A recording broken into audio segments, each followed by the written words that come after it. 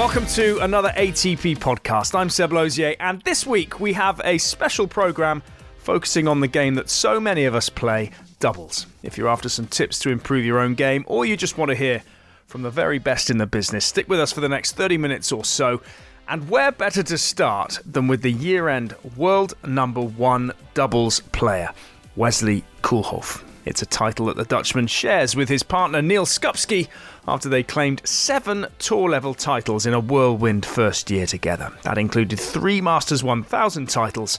So what's working so well? Jill Krabus asked the question. Obviously I have many same interests, lots of things to talk about, fantasy football, those kind of things. So that click was easily made. But you never know, obviously, if you start playing together in the beginning of the year, you never know how it turns out.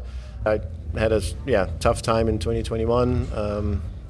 There was not really a click with Lucas Kobot, although he was ranked top 10 and played many matches against him and thought it would work out. In the end, it didn't. So you never know if you start a new partnership how it will end up.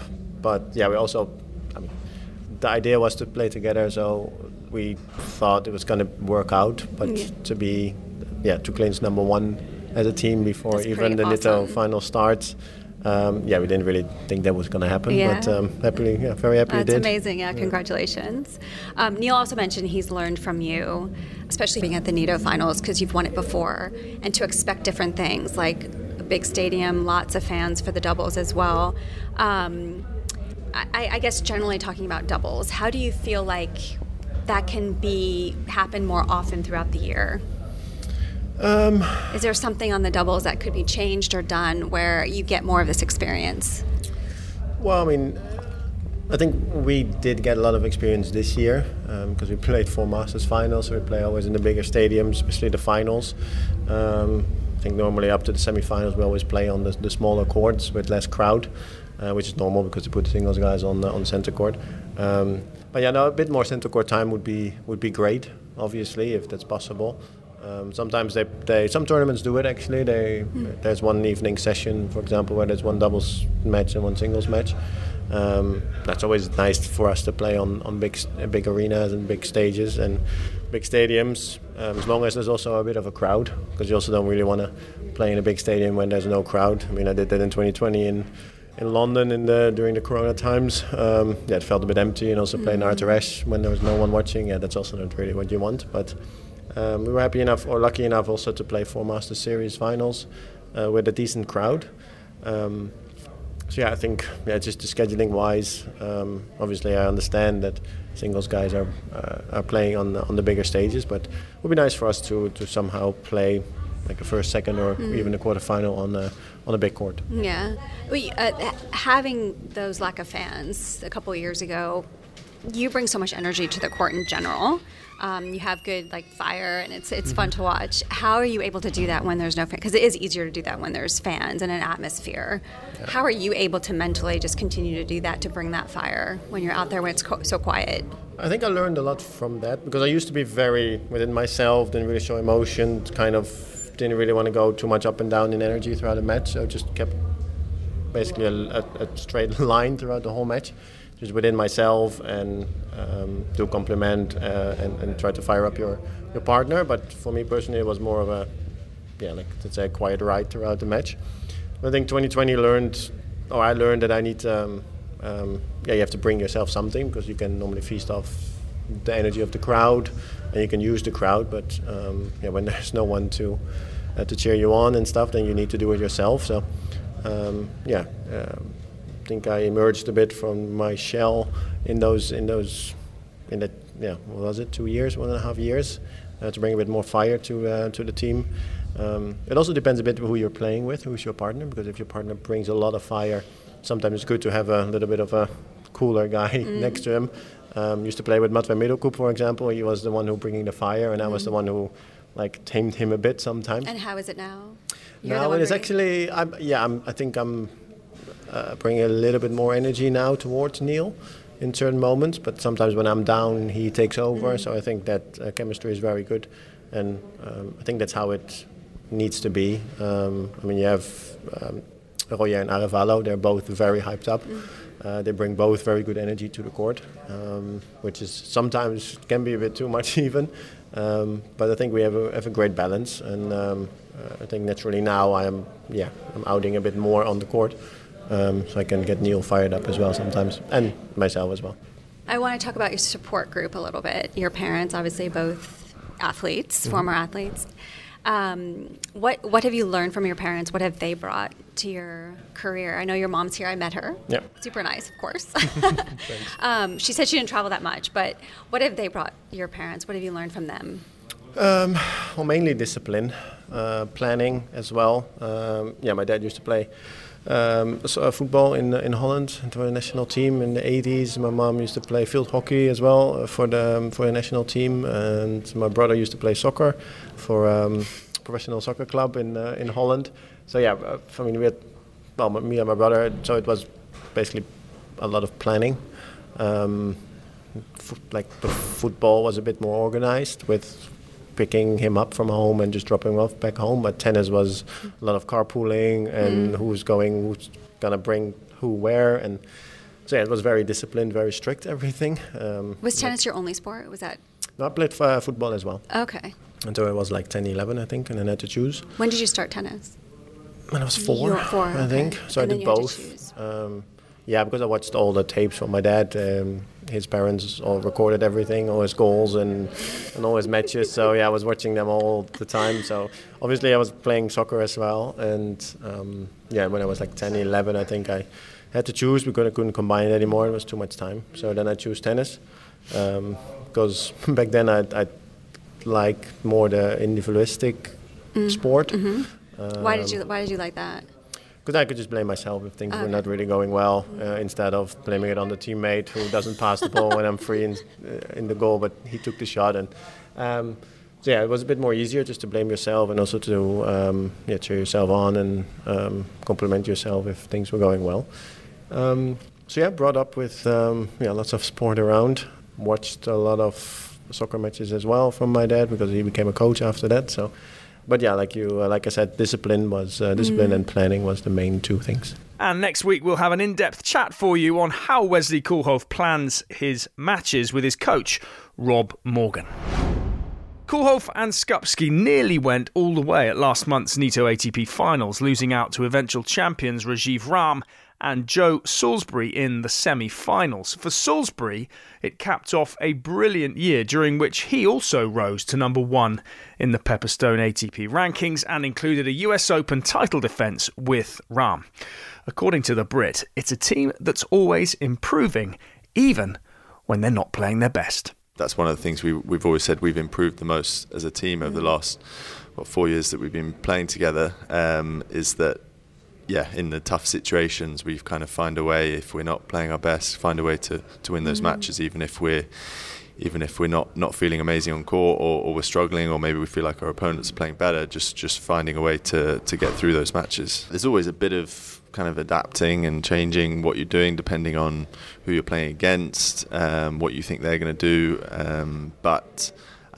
I guess a lot of people know our games pretty well now, so they know what we do well and maybe not things we don't do so well. But I think we both improved a lot some of our weaknesses, and I think at the end of the day you got to back what you do well as well. So I think even if people kind of know what you do, if you execute it well, then it's often tough to defend against that. So we kind of back ourselves in the big moments to just produce the things that we know we can do well. I mean, you're one of the fittest guys out there. So other than fitness, is there anything else that you feel like has helped you? Yeah, I mean, we've got an amazing team around us. I'm so lucky I get so much support from the LTA. We've got our coach, Louis Kaye, get the physios and S&C support, which is incredible. And then we've obviously got our private coaches with us, David O'Hare, and my private coach back home, Justin Shering, and see a sports psychologist with the LTA as well. So there's so many people that support us, and we're so fortunate to have that. But it's all just little things to try and help us to perform better on the day. And we just keep trying to improve and keep trying to get better. And I think that's one thing that we both do well, is we try and get that extra 1%, to just make ourselves better players. And I asked this to Rajiv as well. You guys look like you're having a lot of fun out there, very entertaining to watch. How do you keep that joy as a team, even when maybe there's some challenges? Like, how do you keep that joy and fun? It's difficult at times. It can be very difficult. I mean, I'd openly admit that there's often times that I don't enjoy it, my frustrations, emotions get the better of me, and I do struggle to perform in the way that I want to, and don't enjoy it because I'm not feeling good out there, but that's the challenge, and I think that's something we've often do well in our matches, is to get ourselves into the best state so that we can perform at our best, or give ourselves the best chance to perform well, and also to enjoy it, because that's I think that's a big thing for me as well. If I am enjoying it, if I'm enjoying being out there competing, whatever the situation, then that also gives myself the best chance to play well. Joe Salisbury with Jill Krabus, and as Joe mentioned, one major factor behind their success is David O'Hare, who himself points to another mentor in Louis Cayer. You know, Joe and I were kind of privy to getting some court time with Louis. I mean, I think he's dubbed, as the doubles guru, but I think actually, that does him a little bit of an injustice. I think he's fanatical about tennis, and his approach it's a systematic approach, and he's just he's really special. It's been he's been almost like a tennis father for me, to be able to kind of sit beside him during these matches and pick his brain, and he's really taken me under his wing, which has been great. But he ultimately he has a great vision for the potential of the pair, and I kind of like try and implement what he sees on a daily basis. But he's very respectful. He knows I'm the team coach, so in weeks like this, I lead, and often we'll default to Louis and see what his thoughts are. But he's been in such an important figure in terms of my tennis knowledge and coaching, and ultimately what I aspire to be in coaching, because he's so well rounded. And it's so much more than just like formations and tactics. It's addressing the performer we talk a lot about, and just communication styles, and he really is an encyclopedia when it comes to all this kind of stuff. I mean, I think you touched on a few things, but some of the biggest tips that would you say you got from him, or you're getting from him still?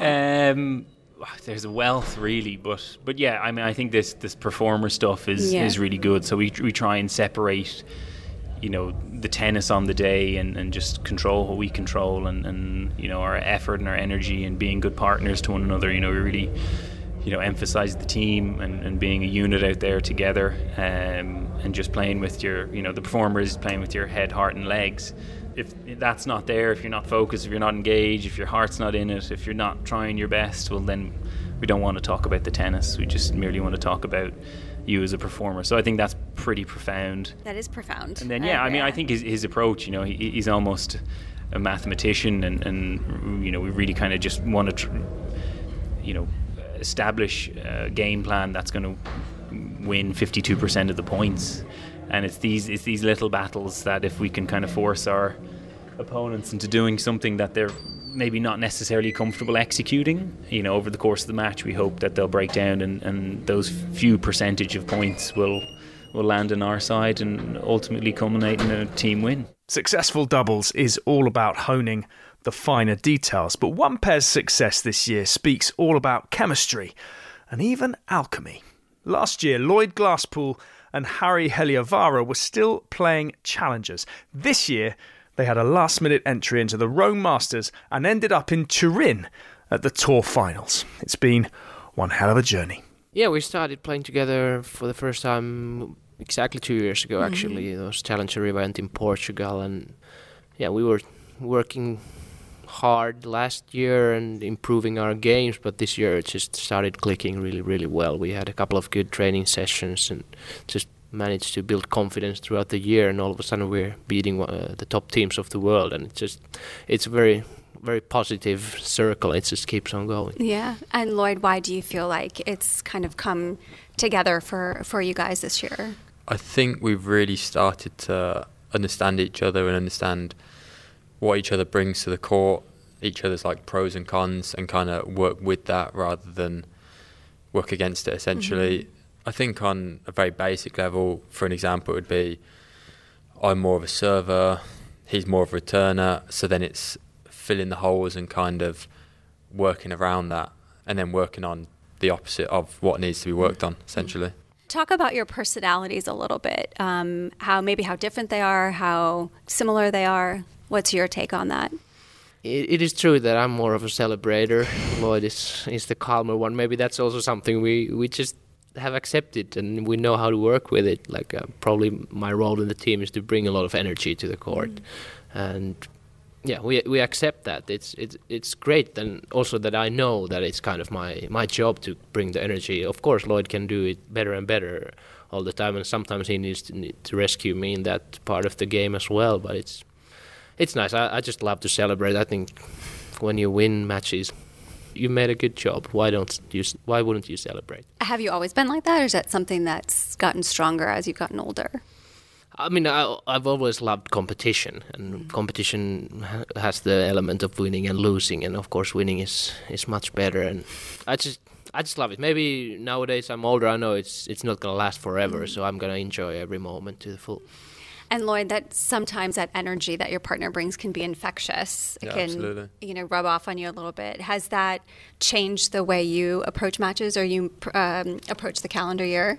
No, I mean, I think I've tried to work on bringing a bit more energy to match his, but as he said, it's kind of his role to bring that. That's his role in the team. I do find it hilarious because off the court he's kind of stereotypical Finnish. He's quite quiet and timid, and then on the court he's so loud and so much energy. So it is quite the juxtaposition, but yeah, I love it. It's really fun. So when that happens, is it something that loosens you up on the court? Do you feel that way? Because sometimes when you get a laugh, that kind of settles the nerves or settles how you're feeling. Yeah, I think it's more so when he's like that, I know he's really locked in, and that's when he's going to bring his best. So it kind of, comforts me and settles me. And how about off the court? How much time do you guys spend off the court? I would say that we also respect that we need some time away from each other. Even in the tournaments, we see each other a lot on the court, so there's no reason to go for dinners every night. So, and we're both that kind of people that we need some time alone every now and then. So I think we know each other really well, and we know that we don't have to be together all the time. And I think that's worked very well. We don't get bored with each other when we don't see so often. And what are some of your interests, Harry, off the court? Mine personally? Yes. Biggest interest is probably aviation. I really love airplanes and traveling and all Is that something from a young kid that you've been interested in? Yeah. My dad used to take me to the airport every Sunday when I was little, and this is kind of a dream job for that. Also, as a tennis player, you travel a lot. Yeah. Is that something you would pursue after tennis? Yeah, actually, I didn't play tennis for almost 5 years. At one point during my career, and I applied to become a pilot, but I didn't pass the medical. So here I am playing tennis again. Well, we're glad you're on the court, but I know. Maybe in the future. And Lloyd, for you, what do you like to do off the court? What are your interests? I mean, I like other sports, but for me at the minute, I mean, I wouldn't call it an interest, but I'm studying a master's in business administration. Okay. So that's actually taken. Is that online? No, it's actually in person, part-time from Loughborough University. Okay. So that's taken up quite a lot of my spare time, and another good reason that we don't always have to be together, because I can kind of go do my own thing, study, and try and finish this course. So when are you able to do that? When there's really no off-season in tennis? Yeah, it's essentially like every one module is every 6 to 8 weeks, and for 3 years, and I'm in my last year, and it's just kind of... Yeah, we've been really lucky. The weeks that my modules are, it's fit very well. And sometimes it was the week of Paris, so I had to kind of take it online. If I wasn't playing a match or training, I'd run back, get behind my laptop, and join the class. But yeah, it hasn't been easy. No, it hasn't been easy. Yeah. And last thing I know, we all know you guys did a podcast, I think this summer maybe, about the experience in Rome when you weren't there and then collaborated together and got to play Rome. And from that point on, you've done well. Did that particular event that happened, or that particular tournament, did that change your attitude at all, or change your perspective to have such a great rest of the year? Looking back, I think it had a massive impact on our year. At the time, I didn't think so as much, but it was just more so that was our first real opportunity to play the top guys in a tournament that we'd never been in before. That was our first Masters 1000 because of our ranking, and just being able to compete in that. And we played the world number one, we beat the world number one. We kind of knew our level was there, we just never got the opportunity. So it was just more, for me, a confidence booster and actually realisation that we could be one of the best teams in the world. Yeah, that's where you want to be, in the biggest events of the year. And I think also because we didn't have any preparation to the first match there, we arrived the same morning. It also gave perspective that you don't always have to have perfect preparation. You can go to a match. We just, I don't know, somehow learn to believe in our abilities no matter what the preparation is, and we can beat anyone in the world. We beat the number ones there, and even without a perfect preparation. So that just gave us confidence that we can really do well. Another player loving life on tour is MARCELO, AREVALO, who at the age of 32 won his maiden Grand Slam title this year at Roland Garros alongside his friend and teammate Jean-Julien Roger. It's because we have great energy on the court. I can tell he's a good friend also off the court, so we have a lot of confidence. We can talk about basically anything. We are in a stage of life, I will say, similar, you know. Even though we have 10 years different, but we both have a kid around the same age, so we understand each other, you know, when we travel. And I think that's pretty important, you know, to give each other the space that we need. You know, sometimes I know that he needs time with his family to spend with his kid. Sometimes he knows that I need the same time to spend time with my family, with my kid, because sometimes we don't both travel at the same time with our families. Sometimes he travels with the families and then I'm alone with my coach, or vice versa, you know. So I think all those things together, it's been so important for us to be a successful team. Same question I asked Jules. How do you keep it fun out there for both of you? I think the fun part and the passion for me comes natural. You know, I don't need to force it on court. I think sometimes I go back on the videos and look my matches, and I was like, wow, I was that intense in that moment. You know, I don't even believe that I was that intense. You know, when I'm come in the room looking at the videos. But a good intensity. Yeah, and you know, I think just come out of me just natural, you know, and I think that the passion and the motivation, I keep it because at the beginning of the year we always set new goals, you know, and then we wake up every day and we work hard to reach those goals, because if I don't reach those goals, I feel like I didn't succeed, you know. So sometimes you don't reach those goals, but then there is always a new opportunity. There is always a new calendar year that you can reach those goals that you didn't reach, let's say, the last year or so, you know. So those are the little things that keep me alive, you know, to keep moving forward. I also want to talk about where you're from, El Salvador. First player from Central America to win a Grand Slam. Congrats at Roland Garros this year. Thank you. What does that mean for you, and how often do you get to go back to El Salvador? Okay, being the first Salvadorian and Central American player to win a Grand Slam, it was a huge success for my country and for the region. You know, I didn't even know until later that I was the first one. I wasn't focused on that. I know I was trying to win as many matches as possible, and I had my goals clear, and one of my main goals in life was always become a Grand Slam champion. You just gave me the chills. So yeah, I mean, it's super important for me, not just because I got the title, but the impact that I can make in the new generation of kids back in El Salvador, back in Central America, you know. Did you go back after you won the French? I did, yeah. I did. And how was the reception? It was amazing. It was amazing. The president received me at the president house, and a lot of people were super happy to have me there, and everyone wants to have interviews with me, or just talked to me about the French Open. So it was something new for me, like something different. But it was an amazing moment to share that trophy and that win with my closest people. You mentioned not many sports people coming out of El Salvador. How did it come about for you then for tennis? And did you play other sports? No, I mean, my parents were a member of a beach club in Sonsonate, which is where I grew up. Sonsonate is a small town in El Salvador, maybe like 40 to 50 minutes away from the capital city.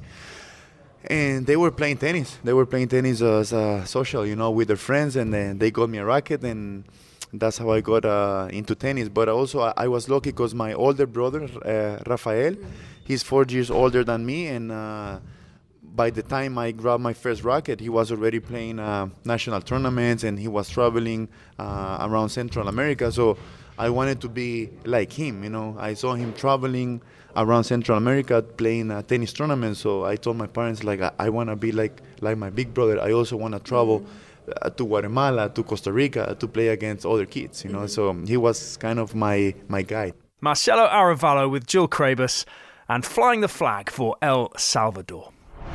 You're listening to the ATP Tennis Radio Podcast. Travelling the world is a logistical hurdle that every player has to jump over. Throw in a family and everything starts to get even more complicated, as New Zealand's Michael Venus will tell you. Obviously with one, we were all in one room and things are a bit easier. So they probably travelled 90% of the time, from when she was really young, as soon as she was born pretty much. And then once the pandemic hit, we actually went back to New Zealand, and they were in New Zealand, so I didn't see them for 6 months the first time. Oh my gosh, wow, that's long. Yeah, so that was tough, but there was no other way to do it. I couldn't get back in the country. Yeah. And then, that's right. Oh my gosh. And then again, my wife was pregnant with our second child, and I was home for the birth, and I left 2 weeks after, and I didn't see her for the first 6 months after that too. And in the end, it got to the point where we decided, we needed to be together as a family and that. So, they started travelling, towards the end of last year, and we've been doing that since. And so how did you, for 6 months, how did you manage? I mean, thank goodness for Zoom and all that stuff now, but... Yeah, obviously difficult for me not being there to see them and spend time, but a lot harder for my wife juggling it all and that. But lucky she had the support of family back home to help her through that situation. Just thankful that we're not having to live through that right now again. And so since you've had the 2 kids, has that changed your approach to how you schedule the calendar year? Has that changed at all? A little bit. It's obviously you want to play as close to home as possible, so if the week doesn't go as planned, you can get back and spend those extra few days if they're not travelling with you those weeks. And I think not so much the calendar, but I guess more the perspective on things. It's, I used to come off and you'd be a bit down, and you'd think about tennis for the whole time, what you could have done or what didn't work and how you want to do it better. But now when you come off and the family's there, and the match gets put aside pretty quickly, and the kids they don't really care what's happened or even ask about the tennis match or anything. They just want to play and do different things. So I think that's the really cool aspect, is you can completely put it to one side and enjoy the other aspects of life. How often are you in London, and how often are you in New Zealand? So we're in New Zealand pretty much just December. Just December? Just December. Do you have a house there? We kind of Airbnb while we're there. Okay, because you're mostly in London. Yeah, okay. So our place is in London. And then, I play Australia, and then after Australia, we kind of head back, and then it's staying or based out of London throughout the rest of the year. Yeah. So you pretty much call London home? We do call London home. It's just... You still don't want to say it's home. No, it is, but my wife is from New Zealand also, and we both grew up there. All of our families are there. So to us, New Zealand definitely feels, I guess, a lot more like home. Although, how it is, it's just not possible to do while I'm playing. Where in New Zealand? Auckland. Auckland, okay, yeah. And do you miss it? Yeah, we do. I mean, I know your family's there, but do you miss New Zealand in general? Yeah, definitely do. And it's amazing actually how much it it's changed over the years, and is changing, and we notice it each time we go back, whether it's, the place is growing and different things are happening and that. So it's quite interesting to be away and come back and kind of see the changes, rather than potentially, if you're living in there the whole time, you don't see it as much. Yeah. All in all, it's been a successful year for players from the Southern Hemisphere, especially two Aussie pairs. Matt Ebden and Max Purcell claimed the Wimbledon title after the Special Ks. Thanasi Kokkinakis and Nick Kyrgios won their first Grand Slam in Melbourne. Besides Kyrgios, not many players at the top of the singles game also play much doubles. And that, according to Australian legend John Newcombe, is a real shame. When you talk about doubles, you're bringing up something that's a bit of a sore point with me, because it's just a pity to see doubles, none of the top players competing in doubles. It's 90% of players who play tennis around the world play more doubles than singles, so I understand best of 5 sets the top players don't want to play, but as far as doubles go, I would like to see them having to play more doubles in the regular tournaments where it's 2 out of 3 sets. But yes, it's great to see Aussies doing well in the doubles, because we've always had such a great tradition of good doubles players. I mean, in your day, you'd play a best of 5 singles, you then play a best of 5 doubles, and you might have to play mixed on the same day. Kyrgios and Kokkinakis pulled out of the doubles at Wimbledon after one round because they said they were worried about the length of matches. Do you think that's reasonable in today's tennis? Yeah, I can only go on my experiences, and a number of the tournaments that we played during the year, you get through to the final and you play best of 5 sets in singles. And Rochi and I travelled together a lot, would play one another 5-set singles match, and then an hour and a half later we'd go on and play the doubles final, best of 3 sets. So to us it was just normal to do that. Maybe we played more matches than the guys do today. Not that they're not very fit, but maybe we were more match fit to do that sort of thing. I think when all the prize money went up and up and up, and there was so much prize money in singles, perhaps guys didn't feel a need to play doubles. And talking of prize money, the Croatian pair NIKOLA MEKTIC and Mate Pavic claimed their fair share. Having started the year as the world's number 1 team, they may have failed to win a Grand Slam in 2022, but still claimed 5 titles and a place at the Tour Finals, which NIKOLA MEKTIC was still very proud of. The fact that we are here means that we had a very good year again. Maybe comparing to the last year, maybe some will think this is unsuccessful, but no, I think we are aware of it. Maybe in the beginning we were struggling to maybe adapt to not such a great results like last year, but then we realized it's the level of doubles today. It's so close, and it's just crazy to expect the same, to be number 1, to be at the top the whole time. It's just crazy. So what exactly did you and Mate do to have another successful year? Because there's more expectations now because you had such a great 2021. Did you think about that going into this year? Yes, as I said, we had some struggles in the beginning because it was not a great start, and we were just kind of a surprise and maybe expecting the results just to come, maybe not. I don't know, me personally, for example, I think I was, after a couple of losses, I was going into the matches with the mindset of, okay, now we really have to win, which I realized later it was just a wrong approach. Like, you cannot control the outcome, and I realized that later, and I was just going into the matches, okay, I want to do this good, I want to do that good, and then if we win in the end, great. If not, I want to be happy with my performance, and that was the goal moving forward. So I think mentally we learned some things, and first year we didn't have any setbacks basically, so this year we had to adapt a little bit to some not so good results, which I think in the end we pulled through. Basically, we are here, so I'm very optimistic about the next season. Doubles teams everywhere, you have been warned. that is it for this week.